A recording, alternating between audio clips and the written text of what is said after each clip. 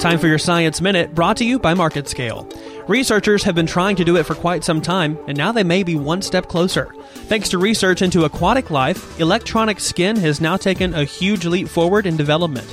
Researchers with the Huazhong University of Science and Technology in China have developed a new type of electronic skin that could benefit patients with prosthetic limbs. Now, the skin is made of a thin material filled with nanowires and geodes. Now, the film then glows when pressure is applied to it, signaling potential injury to that limb.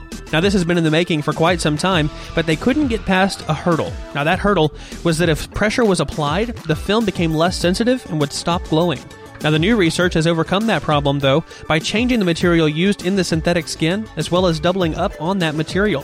Now, this was all influenced by the Atolla jellyfish, which is capable of bioluminescence when in danger. Now, the hopes of the researchers are that this can eventually be used in prosthetics, as well as robotics, to help visualize potential pain in those that can't feel it. I'm Daniel Starks, and that's your Science Minute.